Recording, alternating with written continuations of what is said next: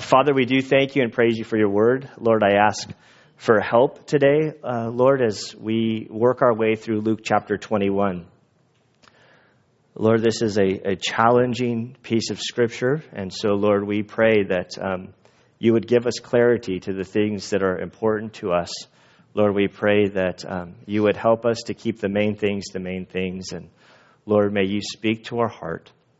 We love you, Father, and we pray this in Christ's good name. This text is difficult.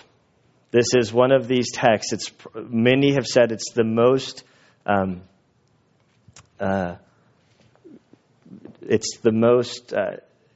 not debated, but understanding of it, interpretation of it. There's a variety of views within Christianity. Everywhere I looked, there was this is a very difficult passage. Then I knew I was in trouble when I start reading through different commentaries, trying to get their point of view. And then I go to like audible messages of like listening to guys and what their take is. And almost everybody starts out with, this is a very difficult passage. There are right-hand things and there are left-handed things. It's okay for you to disagree with me on this text. This is my understanding of it. The problem with this text is it's very eschatological. That basically means that Jesus starts talking about end times from his perspective. Not only does he speak with end times, like Isaiah, this text sort of uses like bifocal glasses, which means at times it focuses on things that are far and things that are close up. And it's easier when you're looking backwards to figure stuff out, but when you're looking forwards, we don't have a clue. And so in reading this over and over and over again, and realizing that this most difficult passage comes up in the middle of when we're trying to move, and I'm dealing with like water breaks and stuff. I'm like, Lord, what are you doing to me? Like, I'm just helping you keep the main things, so you don't get on rabbit trails. I'm going to read the whole passage, and I do think that there's some very important things for us to look at here. It's the fortunate news. It's not up to us to make all of this stuff happen. This stuff is going to happen. We're just kind of along for the ride, and we may or may not even be here when it occurs. And so I want to focus on the stuff that we're told to do. We're definitely not told to be arguing and debating about this stuff. Like it's already sorted out. We don't have clarity of how it's all going to shape out. And one pastor said something that I thought was very good, that I want us to keep in the forefront of our brains. He said that all Scripture is true. Amen. That doesn't mean that all Scripture is clear to us. So this is absolutely 100% true and will happen, but we don't exactly have clarity on how it's all going to shape out. 1 Corinthians, I think it's 13:13, says that we see dimly right now, but then we'll see clearly. We'll understand when it all happens. When it all happens and we're standing with the Lord, we're like, aha, I get it. So let's read. Luke chapter 21, verse 5. We're going to finish off the chapter. And while some were talking about the temple, that it was adorned with beautiful stones and votive gifts, he said, as for those things which you are looking at, the days will come in which there will not be left one stone upon another, which will not be torn down. They questioned him, saying, Teacher, when therefore will these things happen? And what will be the sign when these things are about to take place? He said, See to it that you are not misled. For many will come in my name, saying, I am he, and the time is near. Do not go after them. When you hear of wars and disturbances, do not be afraid, for these things must take place first. But the end does not follow immediately.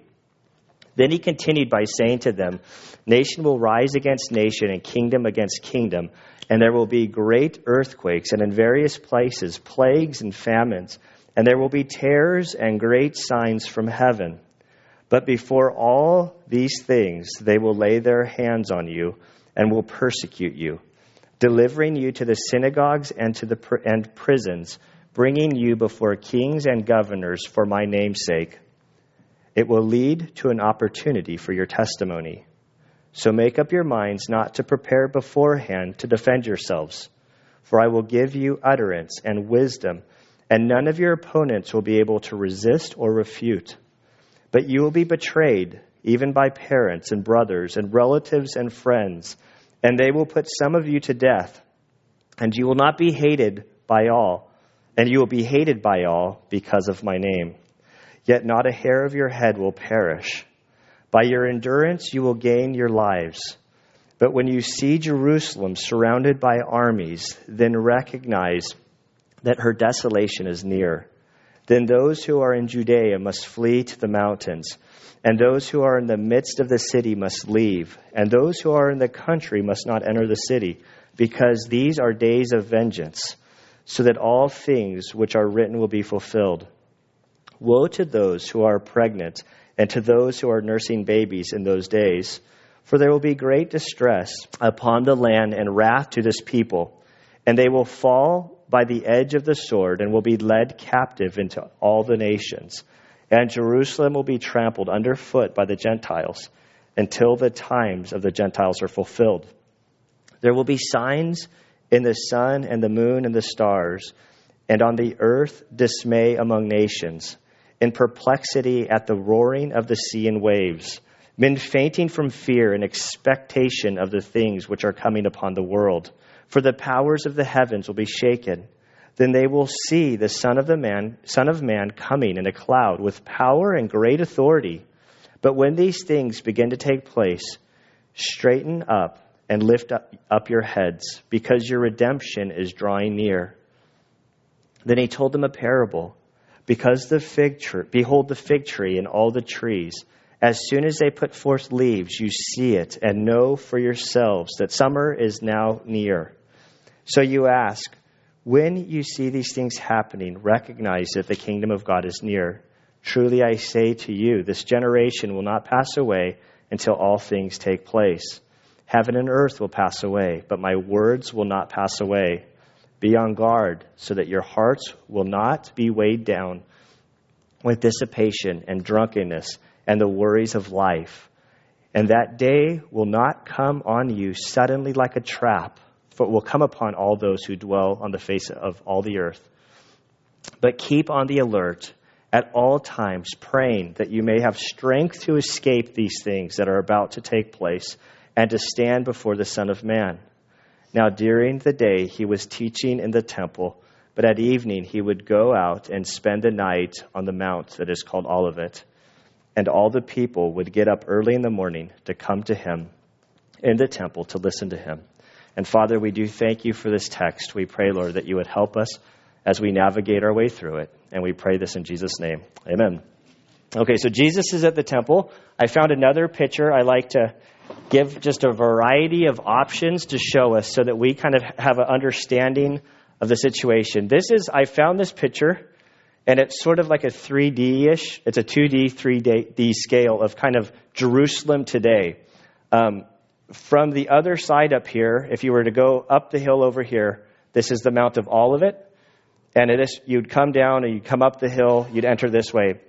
Modern day, we've all seen on the news the Wailing Wall that is down here. To kind of put it into perspective, I thought it shows from the situation today. It's tiny. I mean, that section is gigantic. If you go there today, you kind of get a better appreciation for how big this area is. This is obviously the Dome of the Rock. It's a Muslim sort of worship center at this point. But the temple sat there. And so Jesus had been teaching in this area. And last week, we looked at, they're in the temple, they're teaching. Jesus sees people coming and bringing their gifts, and they're getting their coins, they're paying. Jesus notices this widow who had nothing. She had 2 widow's mites that are called that because of her. 2 of them together are, in today's time, about a quarter of a penny's worth in value. And Jesus said she gave more than all of these things, than all of the other people. And they're kind of going, what? How is that possible? And Jesus was making the point, like, listen, she, in her poverty, gave all that she had and is totally and completely relying upon God. And the other people that were giving a lot of money, he wasn't making fun of them, but he's saying, or he wasn't not making fun of them. He wasn't demeaning them or talking poorly of them. He was just pointing out that they're giving out of their surplus. It wasn't quite the sacrifice that she was making. And in her heart, she was 100% dependent upon the Lord for everything. And so from this story, Luke kind of makes it sound like they're still there. If you look at Matthew 24, which is the Olivet Discourse, this is the Olivet Discourse, it shows that they kind of left the area and that they would have walked down the hill up to the top of the Mount of Olives, and they would be looking at Jerusalem, and Jesus begins sharing. And so verse 5, it says, while they were talking about the temple, the grandeur of this temple that Herod had built up, it was laden with gold. And if there was no gold, the stones were like this beaming white rock. Still today, when you go into Jerusalem, and it's just everything is just white stone. But it was glistening white. When Josephus, when he wrote of the temple, he said that the pilgrim coming into Jerusalem would be blinded by the temple because the sun that shined on it, the gold just radiated that they couldn't even look upon it. And where there was no gold, the white of the stone blinded them. It was one of the wonders of the world at the time. And so they go up there, and I could just see them in the evening looking at the sun setting over the temple and go, wow, it's just spectacular. Like this is a huge city, and these guys that are with Jesus, they're just, they're small country boys from the Sea of Galilee. And they're blown away just talking about this. How beautiful it is, and the gifts, and it was just all of the people coming to worship the Lord. And from this setting, this is literally his last night. Next chapter, we go into his arrest. This is his last sermon before his death, burial, and resurrection. And so he looks at them as they're talking about the temple, and he says, as for these things which you are looking at, the days will come which there will not be left one stone upon another that will be torn down. He says this whole temple is going to be torn down. You're going to see it. 30 years later, 35 years later, in AD 70, the whole place was destroyed. They literally, because of the gold, they pried all of the stones apart and pulled out all of the gold. It was toppled. The only part that remains from the temple is the Western Wailing Wall.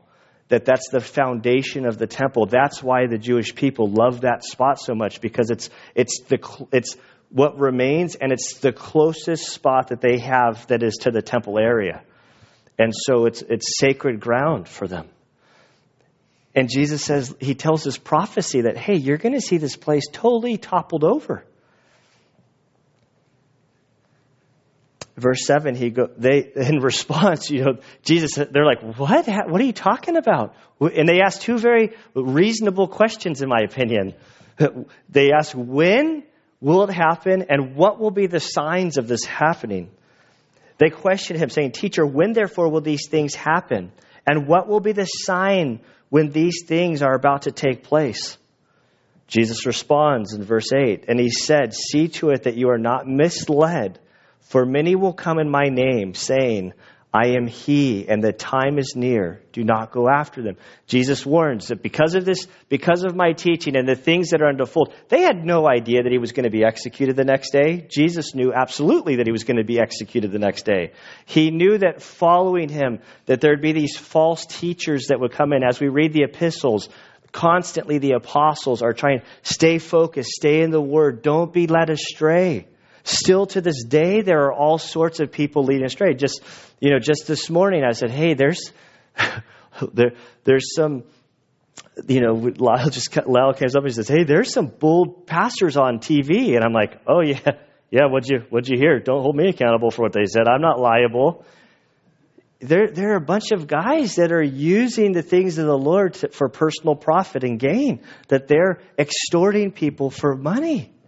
There are all kinds of guys saying, the end is near. We just passed May, whatever the date was. And I think that this is a huge ploy of Satan to kind of make the things that the Lord say as being foolish.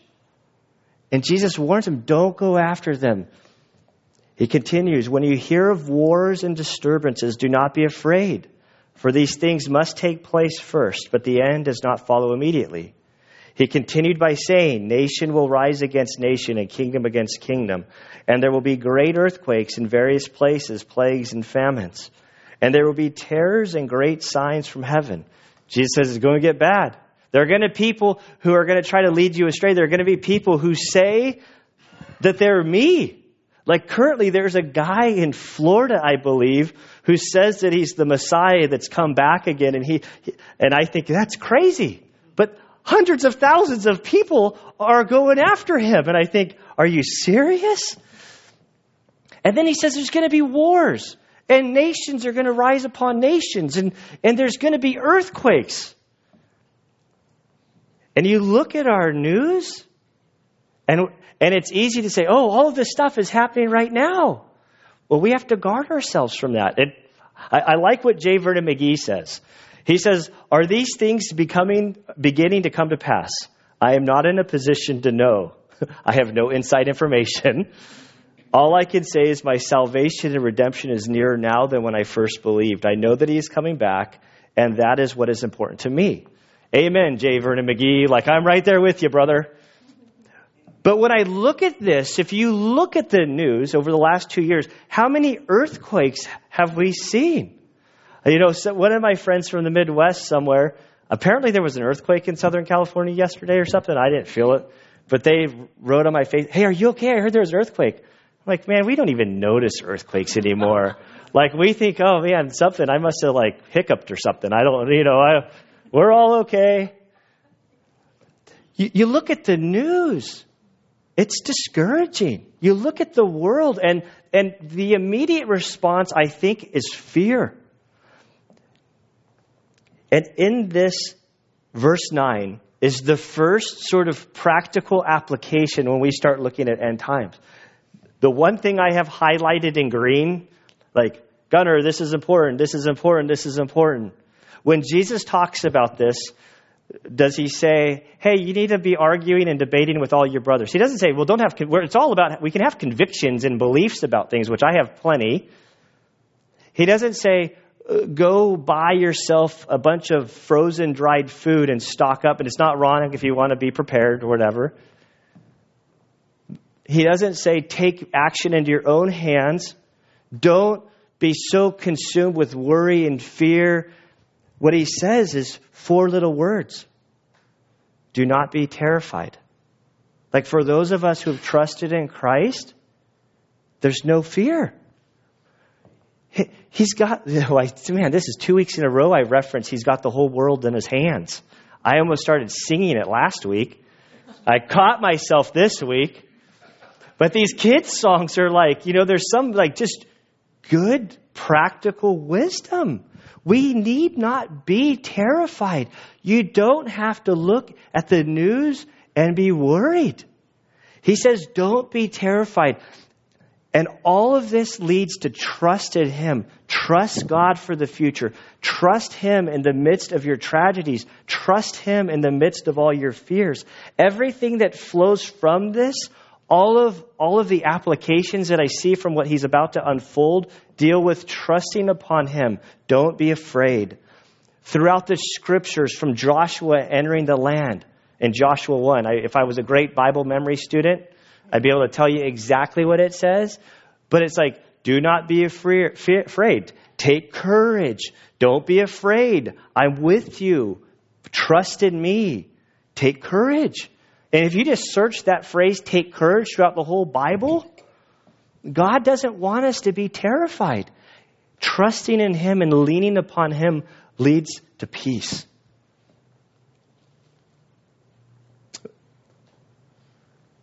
Verse 12, but things are going to get worse for the disciples. In Matthew, we're told that they're up on the Olivet, up on Mount of Olives, and they are all alone. The big crowds are gone. It's just this small group, and they're privately talking to him about these things. So he tells about all the big picture of all the bad stuff. Don't be terrified. Don't be terrified. And then I get to verse 12, and I was like, do you want the bad news or the bad news? Here's the bad news from a human sort of perspective. But before all these things, the false teachers, the wars, the nations rising upon the nations, the earthquakes, all of that bad stuff, before those things, They will lay their hands on you and will persecute you, delivering you to the synagogues and prisons, bringing you before kings and governors for my name's sake. If we were to follow Luke's writing through Acts, which we already did, I'm backwards all the time, so we did Acts and then we came back to Luke. We see the apostles in their life after the death, burial, and resurrection of Jesus. They were beaten, bruised, arrested, executed, all of them except for John, because of their testimony of who Jesus is. He said, all this, you're going to be arrested, you're going to be thrown into the synagogue because of my name. And the name of Jesus is so offensive. It's hilarious what you can do in the public square. In our own culture, you can speak about any religious thing. We're very spiritual. We're okay with talking about generic religions and stuff. But you start talking about Jesus, suddenly the battle's going to begin. But verse 13, all of this bad stuff is going to happen, but what's the good news? Verse 13, Jesus says, it will lead to an opportunity for your testimony. Their testimony about him. They're going to be arrested. They're going to stand before very important people, and they're going to be able to testify. Peter, who we see like in this story in the next couple of weeks, Jesus says, before the rooster crows 3 times, before the rooster crows, you're going to deny me 3 times. Peter would kind of turned a little cowardly towards the end of Jesus' life. Then after the death, burial, and resurrection, starting in Acts chapter 2, it's like, what happened to Peter? Who is this guy? He's like standing in front of everybody. He doesn't care if they kill him. Ultimately, they did. And as they were going to crucify him, he said, I'm not worthy. This is tradition, not from the Bible. The tradition holds that he said, I'm not worthy to be crucified in the manner that my Lord was crucified. And so they crucified him upside down. And he says, it'll lead to an opportunity for your testimony. So make up your minds not to prepare beforehand to defend yourselves. Not that I have an axe to grind, pun intended, but this isn't a verse for pacifism. A lot will use this that Jesus says, don't defend yourselves. But if we skip ahead to Luke chapter 22, verse 36, Jesus says, hey, if you don't have a sword, a dagger is a literal 2-edged sword meant for defending yourselves. He says, sell your jacket and buy a sword. And they run and they say, hey, we got these. Okay, you're good to go. This is about defending yourself like intellectually, like trying to get out of trouble, like standing before them. Don't worry when you're on trial about defending yourself. For I will give you utterance and wisdom, which none of your opponents will be able to resist or refute. I read that and I think of them as Peter addressed them. And they say, man, these are like untrained men, but it's clear they've been walking with Jesus. They have, so their argument, we can't penetrate their argument, which makes us angry. And so this whole idea, as this persecution comes, Jesus says, make up your minds. And there's so much, I don't know, let's say power.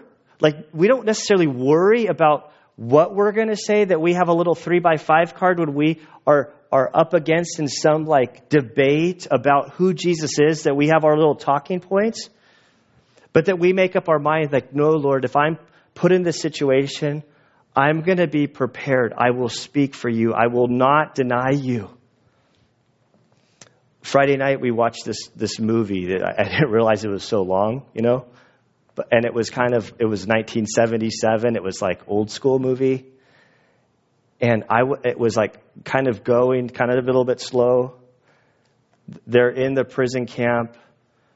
They protected the Jewish people, this family. All the Jewish people got away, but they were arrested and they were taken into their prison camp. And then at the end, one of the sisters dies in a prison. The other sister is let go. And then all of a sudden, at the very end of the movie, Corrie ten Boom, the actual lady who this movie was about, she shares her story.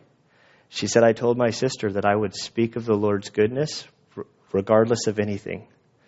And so I testified about his, and it was just, it kind of blindsided me that she said, no, we determined that we would not deny anybody that came to our home asking for help, and any opportunity we had to share about the love of God, we would do it. And she's now she's passed away now, but this was late 70s, and she was an 80-year-old lady. And she said, since that day, I've never stopped sharing about the love of God. Any opportunity I have, I take it. And if you'll turn with me to 1 Peter chapter 3, towards the back of the Bible there. In 1 Peter chapter 3, Peter, who certainly was here when Jesus spoke these words, Peter's like in the very, very back. 1 Peter chapter 3, verse 15, Peter says this.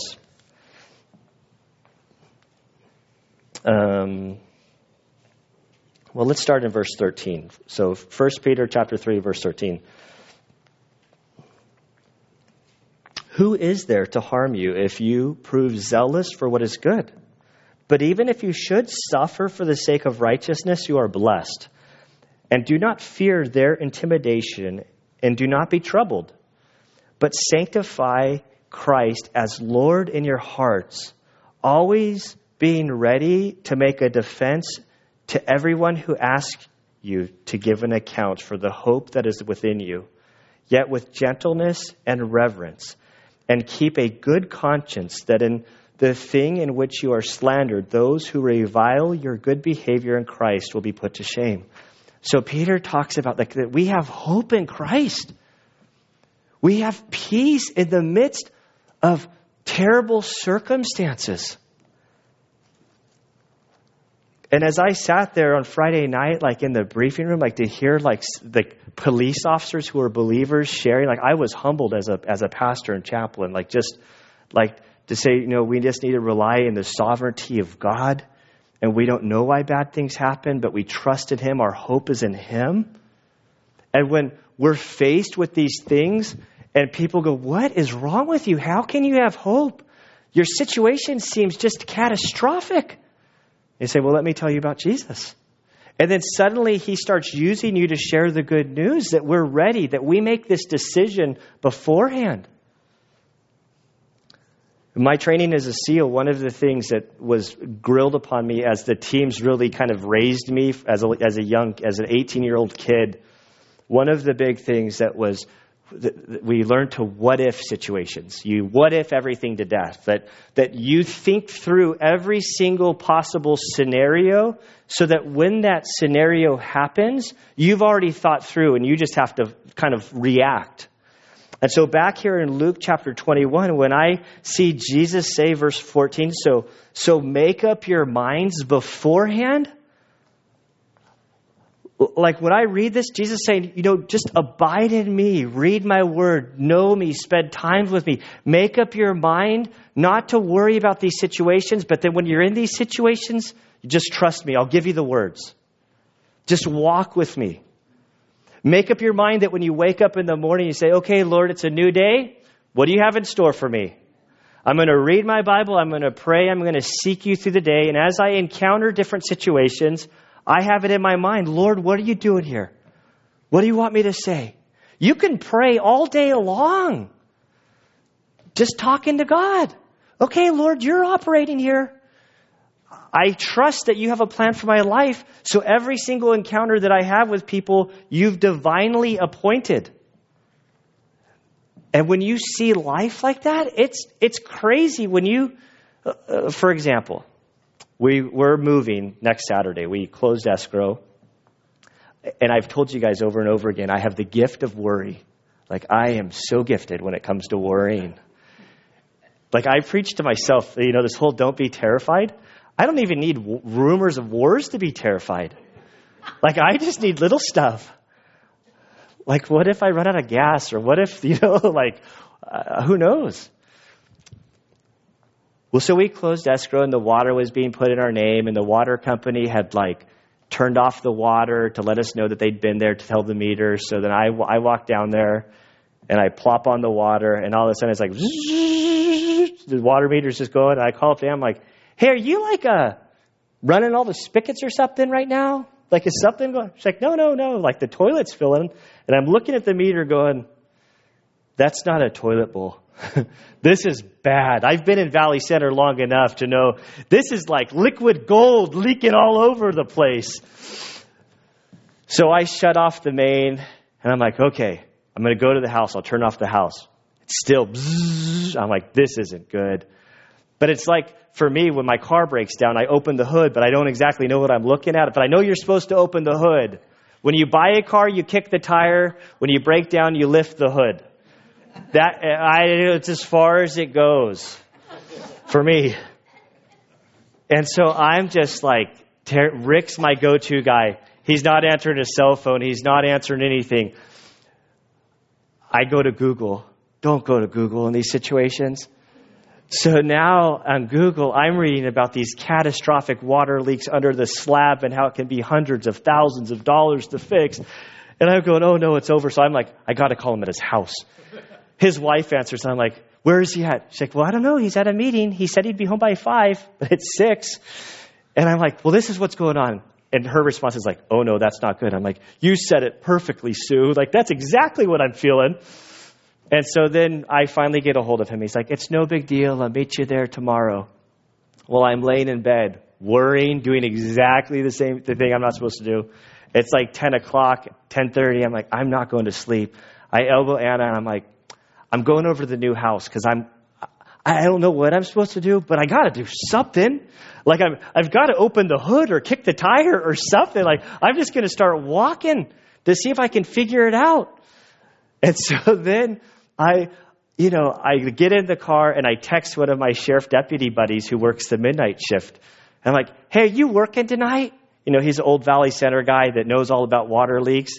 And he texts back, hey, actually, I'm sitting in the driveway of your new house.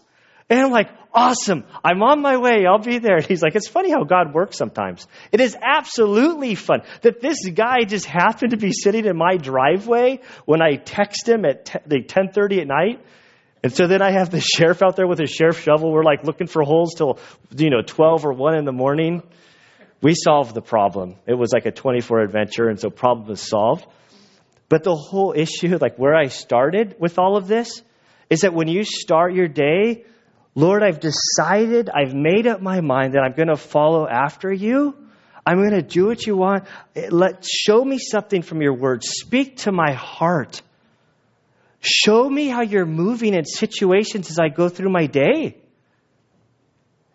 And then you see stuff like that. I text this guy at 10 at night. He happens to be in my driveway. He's like, yeah, I just felt like I was supposed to come over to your house, check things out, hang out. It's a good quiet spot, central location. I can, and he's like, but I see why God had me here.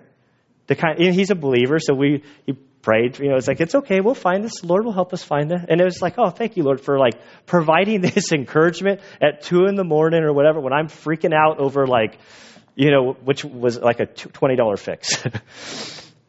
Thank you, Google, for scaring me. Okay. So back to the text here. So make up your minds. That's like practical application number 2 that I see. And in the midst of all of this, as trials and tribulations are certainly going to come your way. David Jeremiah is famous for saying, and he probably stole it from somebody else, but he's the guy that I'm stealing it from, so I'm going to steal it from him. He says that you're either entering into a storm, you're in the midst of a storm, or you're leaving a storm. Life is filled with storms. We get through storms by relying upon Him. Don't be terrified. It's easier said than applied. But as you're terrified, even when I'm in my worry, my gift of worry, I try to take it to the Lord. Like there's nothing better at 2 a.m. when you're tossing and turning. Don't turn on the TV. Just start crying out to the Lord. Open up Psalms. Say, Lord, speak to me. I'm worried. I'm concerned. It's free floating. I know I have nothing to be worried about. So I'm coming to you. You got to help me here. And He will. Okay, verse 16. But you will be betrayed even by parents and brothers and relatives and friends, and they will put some of you to death. That one kind of made me chuckle in a sort of sadistic sort of way. He's got 12 disciples. One of them betrayed him and hung himself. So that leaves 11. Of the 11, 10 were put to death. And one they tried to kill over and over and over again, but he was like a catfish, super hard to kill. The Apostle John, they boiled him in a vat of water. He was exiled to Patmos. But Jesus kind of tells him, you guys just can't handle what's coming your way down the future. Some of you will be put to death. I read, Jesus, pretty much all of them would be put to death for their testimony in him. But they had boldness, and God gave them the grace they needed to endure. Think of this 12 guys who were untrained men. And today, across the world, people are worshiping God through the word which he revealed to us, which many of these guys God used to pen the scriptures. Their testimony spread to other people. And all of us, ultimately, our spiritual genealogy ties into one of these apostles because somebody spoke to somebody that spoke to somebody. And if you follow it down, and it's amazing that through their commitment, how the world was turned right side up. You'll be betrayed even by parents and brothers and relatives and friends, and they will put some of you to death. And you will be hated by some? No, by all. You will be hated by all because of my name. Jesus' name is offensive. Yet not a hair of your head will perish.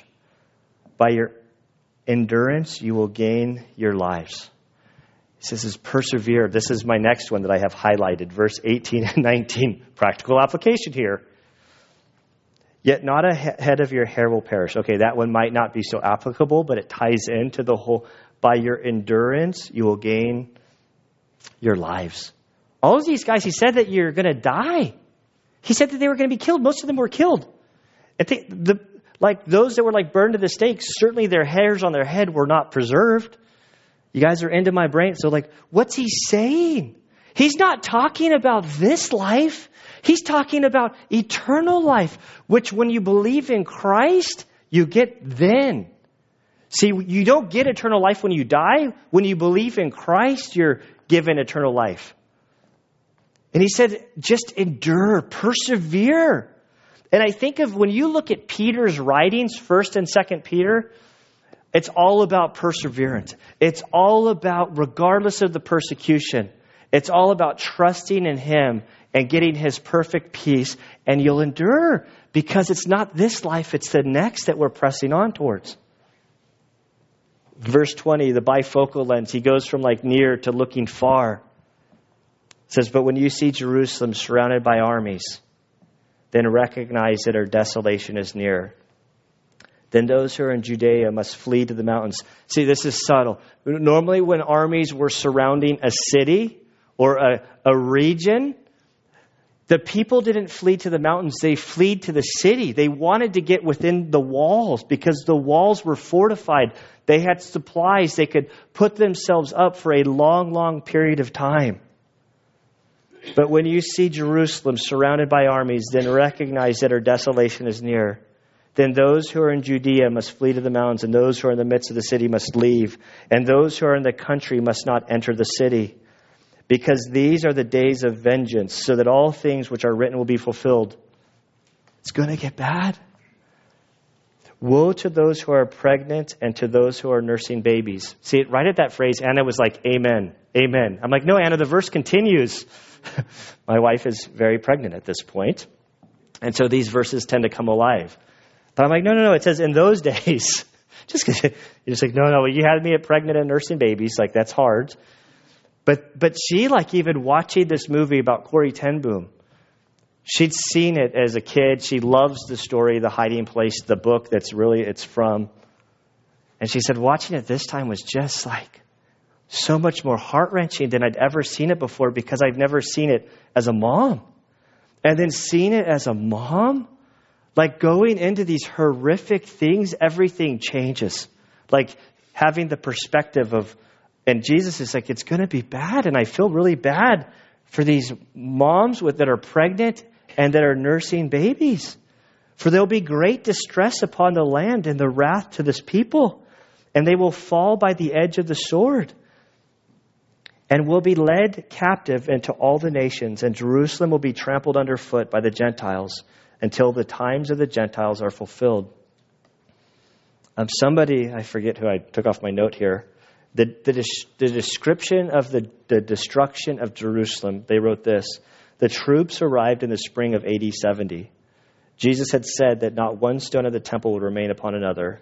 The temple finally fell on the Sabbath day on the 10th of August of that year.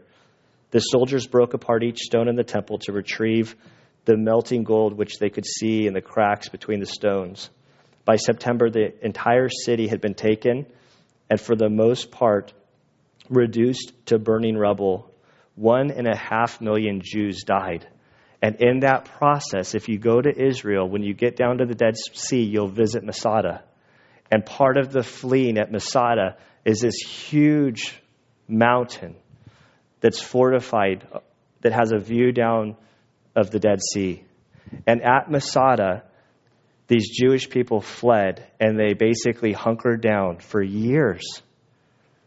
They survived. The Romans spent years building up a siege ramp up this huge cliff. I mean, if you go to the back, it's amazing the effort that went through. You have a small, like insignificant amount of people living in this spot. But the authority of Rome, to show them that you did not rebel upon Rome, they were going to spend years building up this huge ramp to basically execute them or take them into slavery. And they said, we will not submit to them. We want our independence. And at the end of the story, the men drew lots and they said, we would rather die freely because we chose to than to be taken into their slavery. And then the men basically, they drew lots, they killed their families. And then they basically, drew lots over who would kill everybody else. And then the last guy committed suicide.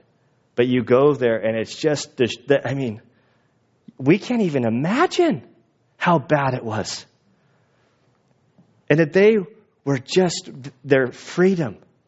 And when Jesus says this, it's like, yeah, it's going to get bad. God's not done with Israel.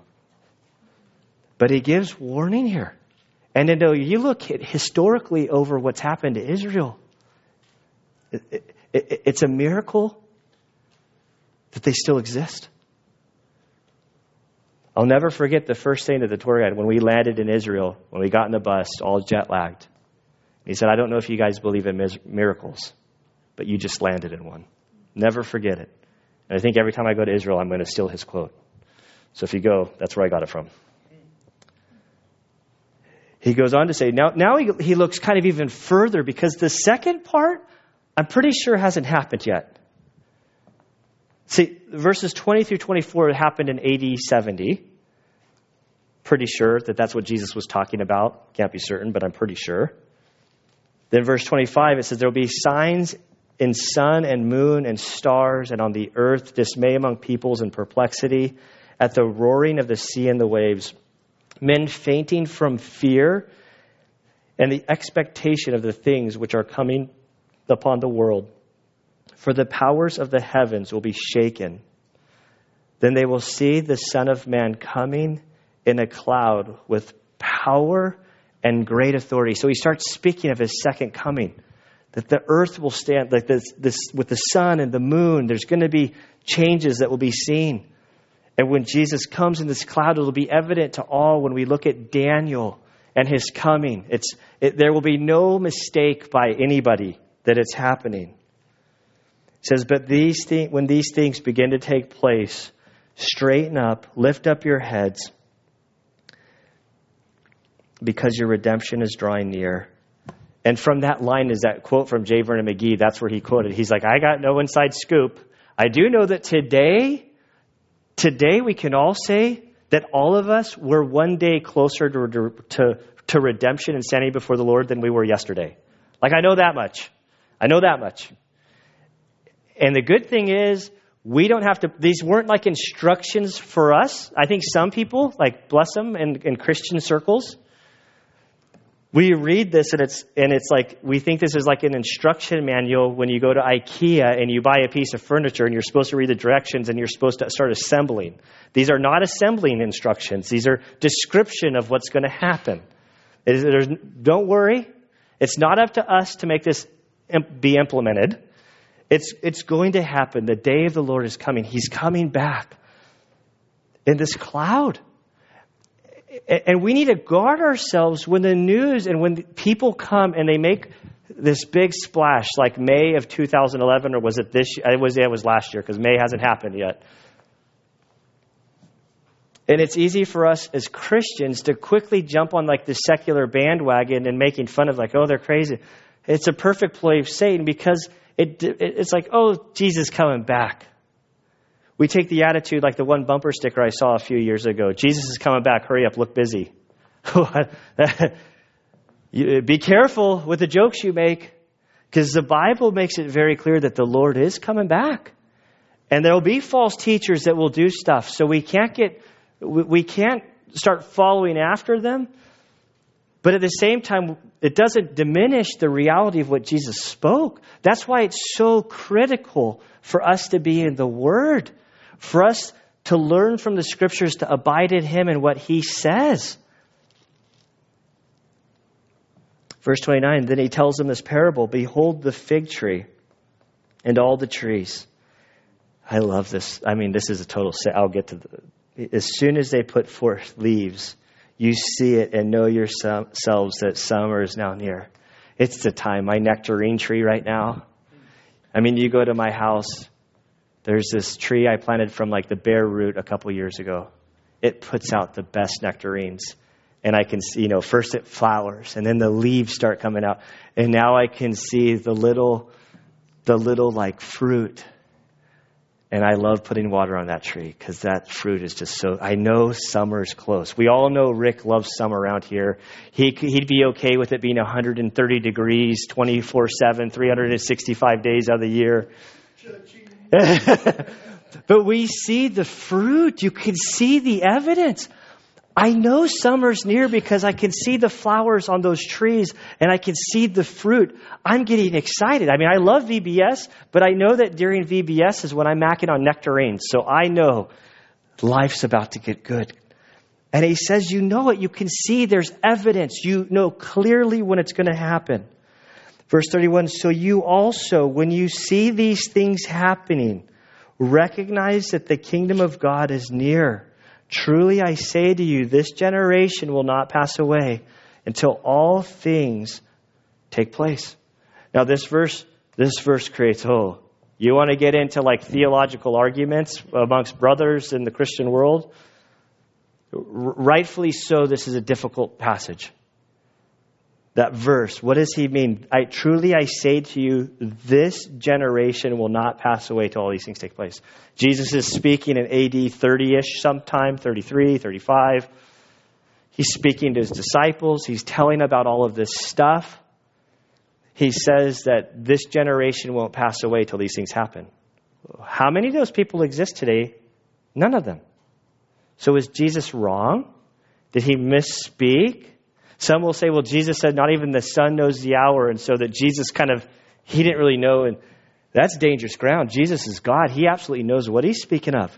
When there's confusion in the Scripture, it's not from the God's perspective. It's from ours. We have finite brains. We don't understand the big picture. In looking at this, that word generation could be translated race. That's one explanation. That this generation, this race, the Jewish people will not pass away. And reading that in say let's say 1945 or 44. I wonder how Christians handled that verse in. If I wasn't in the midst of digging holes this week, I would have researched theologians during the 1940s. How did they interpret this? See, Israel didn't exist. It hadn't existed since the fall of Judea and the northern kingdom when they were taken captive by Assyria and Babylon. Israel didn't exist. Jewish people existed, but Israel as a nation didn't exist. And then all of a sudden, and they just had their anniversary. Was it 48 that Israel was established as a nation? So they just celebrated Independence Day a couple days ago. So we know, in our generation, that Israel's a nation. That's an absolute miracle that Israel exists. Now, another thing, a friend of mine in his message, when he got to this point, he made a point that I kind of actually liked. He said, truly I say to you, this generation will not pass away. The way he interpreted it, which he might have sold me. I won't let him know I said that. I mean, he's a dear friend of mine, so I'd have to harass him. But then I tell him, no, I agree with him, I think. So he starts telling this parable. He starts explaining about this tribulational period. He's talking about that time. And my friend, his take, and he probably read it from somebody else, is that generation, when the things occur, they'll be over within that generation. Like, it's not going to take forever. If you like end time stuff, this is a great area for you to wrestle and study with. For the other 90% of you, the so what happens in verse 33. The third part I have highlighted in green that has practical applications. Heaven and earth will pass away. Christians do believe in climate change, global warming, but it's not the way that the media portrays it. It's going to be a little bit different. But he says, but my words will not pass away. And my friend, Matt Smith, who's down in La Jolla, he made a point that I think is easy to lose track on. See, we read the word, we read this from our perspective. During the tribulational period, what will believers be reading? This. And as all of these things are happening, the Lord's words will still be there. And think of the great comfort that will provide. So if we're there, or if we think we're there now, because if you read the news, it can be pretty depressing. It shouldn't surprise us. Jesus said this whole place is, going to get worse.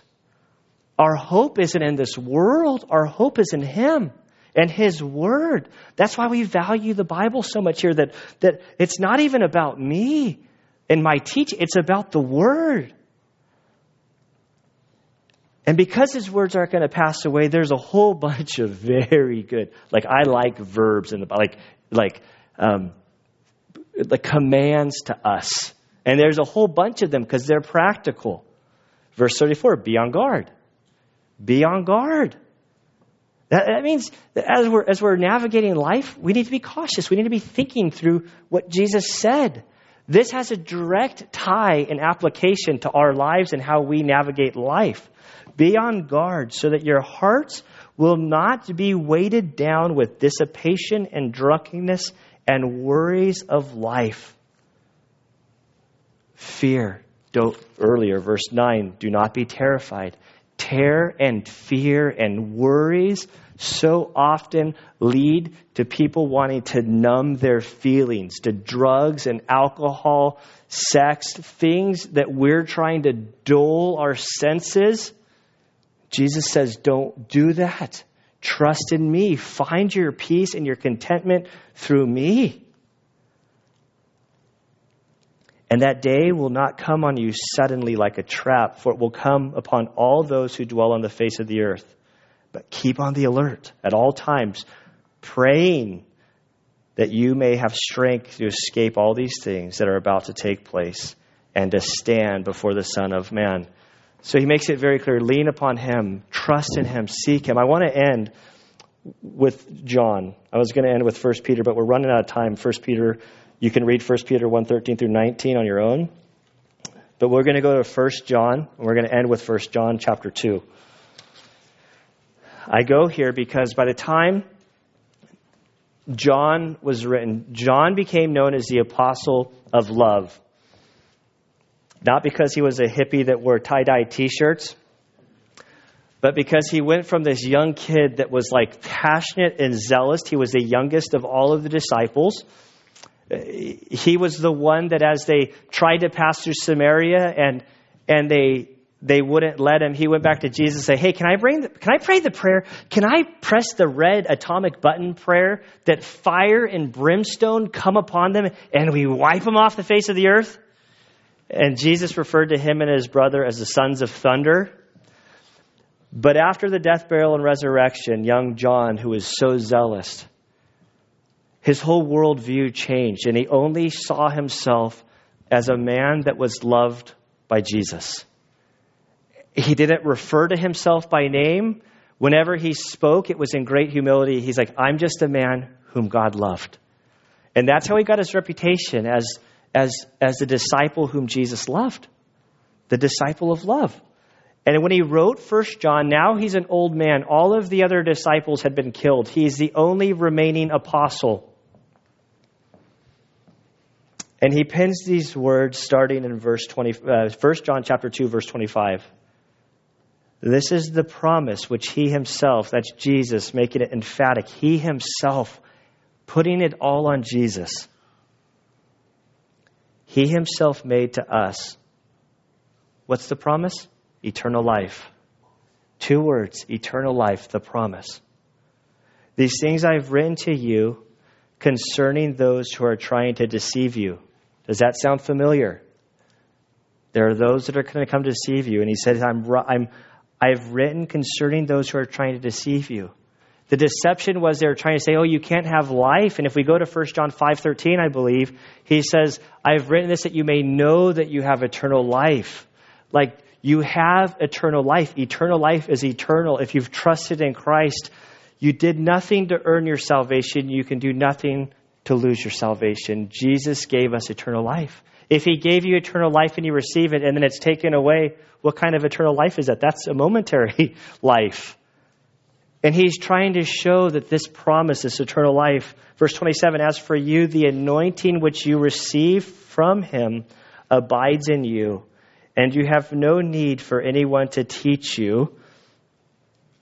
But as his anointing teaches you about all things and is true and is not a lie, and just as it has taught you, you abide in him. He says, listen, you don't need all of these teachers. I kind of made the joke with Anna. She didn't get it. I'll try again. You guys don't need me to be your teacher. There's no churches over the centuries have tried to say you guys have no aptitude or ability to interpret the things of scriptures. The Catholic Church kept it out of the language of the common people so that they wouldn't know, because you would be dependent on what I told you. And I tell you, don't trust me. Don't trust me. Back it up. Verify it. Make sure that what I'm saying is from the Word, because you, as a believer, have been baptized with the Holy Spirit. The Spirit will illuminate the Word to you. You can read it. God wants you to read it. He wants you to study it on your own. He goes on to say, now little children, verse 28, abide in him, trust in him, Jesus, so that when he appears, because he is coming back, we may have confidence and not shrink away from him in shame at his coming. I read that and I think, it tells me, listen, Jesus is coming back. Abide in him so that when he comes, you won't shrink away in shame. The first thing I think is like, that means as a Christian, he could come back and I could be doing something when I see him that I shrink away in shame. So I need to keep my heart in check. As old, what's his name? Never mind. I'm too tired. So, I walk the line, keep this heart of mine in line. Johnny Cat. Yeah. So I'm not going to do it, but I did it. But I love that song because it's like this whole, my heart is so wicked and so evil, my flesh. When I take my hands off the steering wheel, I crash and burn in the gutter. And I know that I need to be diligent about walking with him and abiding with him so that when he appears, I don't have to shrink away. At his coming, I can simply lift my arms up to him and rejoice when I see him. If you know that he is righteous, you know that everyone who also practices righteousness is born of him. These 2 notes, if you know, this is oida. This is knowledge. You know certain things. You know he's righteous. You know God is righteous, pure, without stain, without sin. It says, you know, that second know is gnosko, which is experiential knowledge. That through life and uncovering, you see through that everyone also who practices righteousness, this doesn't mean that you're sinless. It means that your life isn't marked by sin. It is born of him. And what that tells me is the longer I'm on this road, there are times in my life when I meet people who, when I see them, like people like George and Evie and those that have been walking with the Lord for a long time, it's just like there are people that you see them and your experience of knowing people, it's like they just know the Lord. Like they just love the Lord. It's not about false religion. It's about they've walked with him, they know him, they love him, and their lives have been changed. Chapter 3, verse 1, see how great a love the Father has bestowed on us, that we would be called children of God, and such we are. For this reason, the world does not know us, because it did not know him. Beloved, now we are children of God, and it has not appeared as yet what we will be. He didn't even know. It's okay not to understand exactly how things are going to shape out. We don't know. But what we do know, we know that when he appears, when Christ comes in the cloud, we will be like him. Philippians chapter 3, verses 20 through 21 explain this. Because we will see him just as he is. And everyone who has this hope fixed on him purifies himself just as he is pure. We live our lives in light of the day that he's coming. He's holy. We want to be holy. We're not perfect. We strive to that day. As the world comes in upon us, it can weigh us down. As we look at the news and we see these things, the world isn't as God intended it. Death is here because of sin. It can be discouraging, but we're told as Christians, we keep our eye on him. He conquered death. We have eternal life. He's not done. And so, Father, we come to you and we thank you and praise you, Lord, that you are in control. Father, we pray, Lord, as we live our lives, Lord, we pray that you would grow our passion for your word, Lord, that we would not just read the things that you wrote, that you recorded for us, that we would take them in as knowledge. Father, we pray that your word would go into our soul, into our hearts, that it would take root, that we would be grounded in our relationship with you. Father, we pray that you would help us to persevere in this life. Lord, we confess that it's so easy to get concerned and worried and off track, Lord. So we pray, Lord, that you would help us, Lord. Increase our love for you. Lord, help us to make up our minds to share about you, that we wouldn't be ashamed. We love you, Lord, and we ask this in Christ's good name. Amen.